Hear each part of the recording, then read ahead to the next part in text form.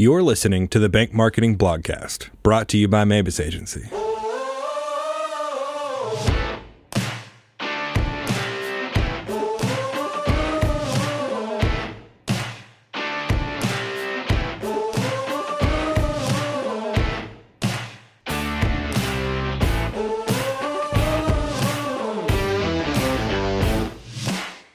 On today's episode, Mabus Agency President and Chief Creative Officer Josh Mabus reads his latest post, So You're Thinking About a Rebrand.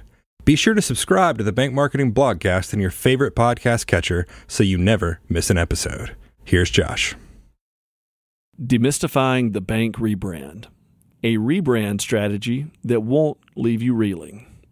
There are two kinds of banks, those who get to rebrand and those who don't. For those who get to initiate a new brand, it's one of the most exhilarating and scary projects you'll undertake. The entire future of your institution is your responsibility, and there are only two options as to how it will turn out: great or terrible. There is no middle ground. If things go well, you might be looking at a promotion or another bank looking to snatch you up to help them rebrand. If things go poorly, well, you might be getting the boot. There's a bigger problem, though. It's almost impossible to immediately determine which way it will go. Rebranding has an almost supernatural reputation. We talk about capturing the essence of an organization or the spirit of the brand. It's intimidating. It sounds like you need a medium or a spirit guide or at least a Ouija board. For most, any rebrand is their first. We won't help you through all the prognostication and soul searching, but we'll skip the Ouija board and hopefully demystify the process. That doesn't mean we can remove the fear. The best analogy I can give for your first rebrand is a bit like skydiving. If you go on a legit excursion, the instructors will spend far more time on the ground training you than actually plummeting from the sky. All of that instruction doesn't keep you from being scared when you poke your head through the door and see 13,000 feet of nothing separating you from the ground. Having a qualified expert strapped to your back doesn't keep your heart from racing, but at some point, you have to jump. And when you take that leap, we want to make rebranding a little less nerve-wracking. Start with the why. Everyone, including the wet behind the ears intern, quotes from the Gospel of Simon Sinek. Common knowledge doesn't make it bad knowledge, and that's the case with Sinek's number one commandment. Start with the why. So let's start there. Why rebrand? The two most common and pragmatic reasons banks rebrand are geographic expansion and mergers. The First Bank of Smith County doesn't make much sense when you expand into Carroll County. It gets a bit more complex in mergers and acquisitions. Sometimes banks find their name conflicts in a newly expanded footprint, or you run into the same geographic issues mentioned above.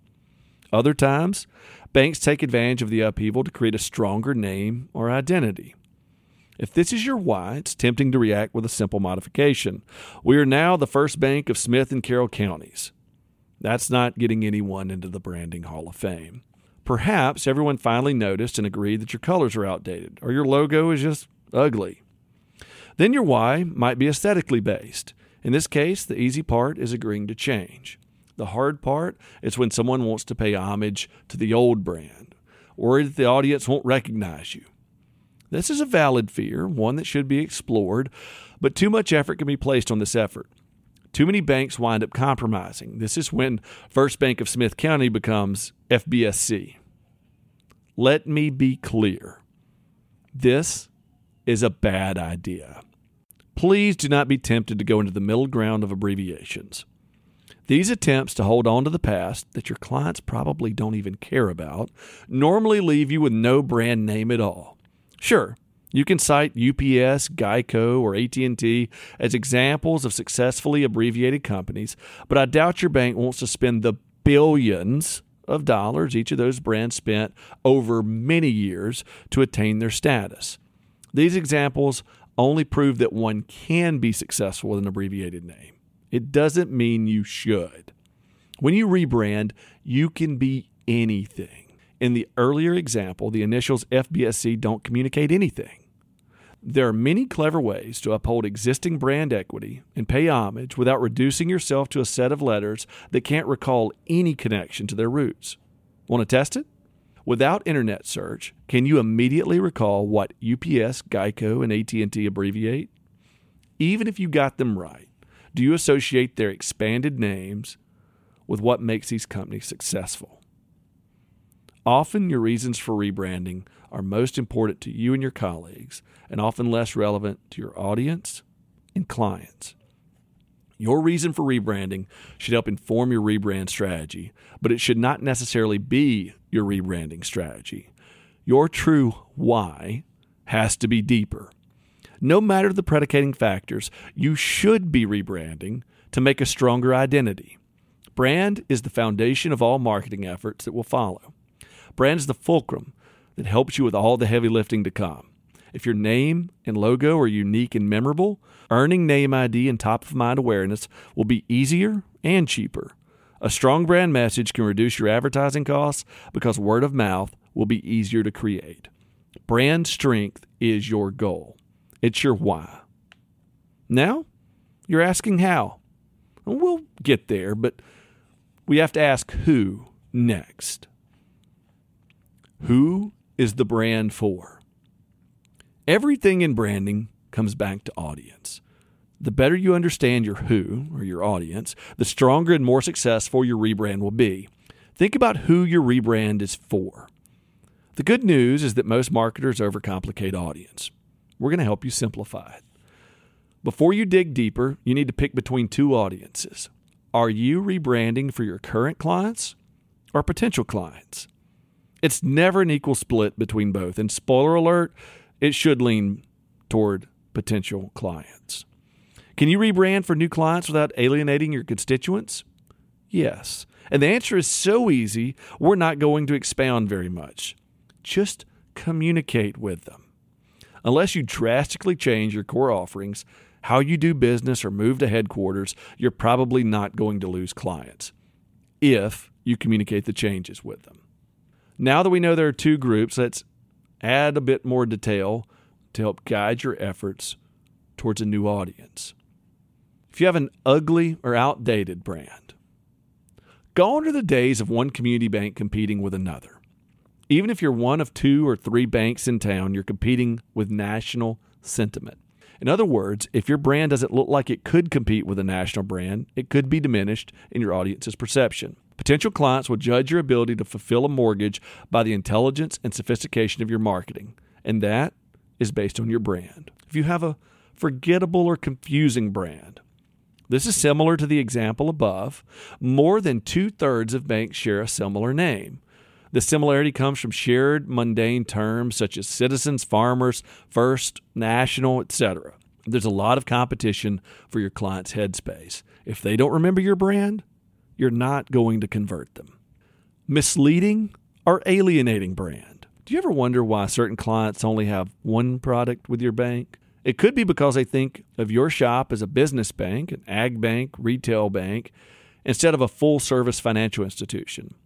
You don't want to spend money perpetuating that to a broader audience. Perhaps your name is too rural, too urban, too traditional, too modern. So potential clients assume it's not for them. It's hard to be surprised when Merchants and Farmers is not raking in the retail DDAs when no one refers to themselves as merchants and you already have all the farmers' business. Why and who combine to make up the foundation of a great brand? But we have a few other questions to consider. What? What are we even doing? What's on the table? What about the logo? What about the name, tagline, and market position? It might sound ridiculous, but I can speak from experience. I've seen rebrands fail due to the fact that no one agreed on which component could or should change. When there's a sacred cow, i.e. the logo is off limits but change everything else, it's usually due to internal politics. Other times, though, it's lack of communication. Go back to the why and be brave enough to make a firm decision. Let that inform the rest of the process. When someone is stuck on brand equity of a generic name or says we can't touch the logo, it might be time to hang up the process. A 60% rebrand doesn't yield 60% of the results. In fact, it usually has negative returns. When are we ready to rock and roll? After everyone gets on board the process, a sort of euphoria takes over and brand launch fever starts to spread. The symptoms are shortened timelines, heightened expectations, and general lack of awareness. One of the worst things you can do is shortchange your rebrand timeline. Start with your launch dates and work backwards. Make certain to give enough time for each aspect of the process. Work with your rebrand firm to understand their timeline. Build in time for reviews. Remember, your board is going to want to sign off on this. Look at major events on the calendar. Don't launch your brand in the middle of other large news events such as major elections, local events, or other distractions. Also, don't overlook internal buy-in. Schedule an internal launch well in advance of your external unveil. If your employees aren't on board, it'll be that much harder to establish your brand in the communities you serve. All of these meetings and events can be difficult to schedule. Weeks become months, and the best of timelines go bust in a hurry. And we haven't even mentioned the other items tied to this: new website, signage, etc. There are many moving parts, and your best friend will be a cautious outlook and a comprehensive calendar. As a general idea, you can download a sneak peek at the Mabus Rebrand timeline on our website. Where does my rebrand live? There are a lot of existential, highfalutin, and heady elements to doing a rebrand. Who is my bank? What's our authentic self? If my bank were a dog, would it be a Doberman, a Golden Retriever, or an Airedale? Conceptual is good, but being grounded in reality will help your rebrand from little baby idea to grown-ass rebrand for the real world. Hold your agency and your internal constituents accountable. The big questions to help ground your rebrand are around where it will live. Think through how your current clients and potential clients will experience the new brand. Are you going to do a big rollout event and announce it? Are you buying media to do a campaign around the rebrand? If so, what type of media do you typically buy, and is it appropriate for a rebrand announcement?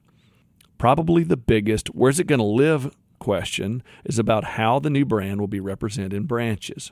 Are you going to redesign branches, new signage, new paint? These details will help inform your rebrand strategy and make it most effective for the medium where you'll primarily communicate it. They will also affect your timeline, so proceed with caution. A rebrand is really fight or flight. Rebrands are the coolest, hardest, most dynamic, rewarding challenges a marketing team can undertake. Even the smoothest rebrand will push you and your team to articulate your authentic self, simplify complex ideas, and challenge long-held assumptions about your institution. It's a big, big, big undertaking, to say the least. It really can feel like launching yourself from a perfectly safe airplane at 13,000 feet. But the reality of rebranding, like the reality of skydiving, is once you're in a position to do it, there's really no turning back. You're prepared. Now jump and enjoy the excitement.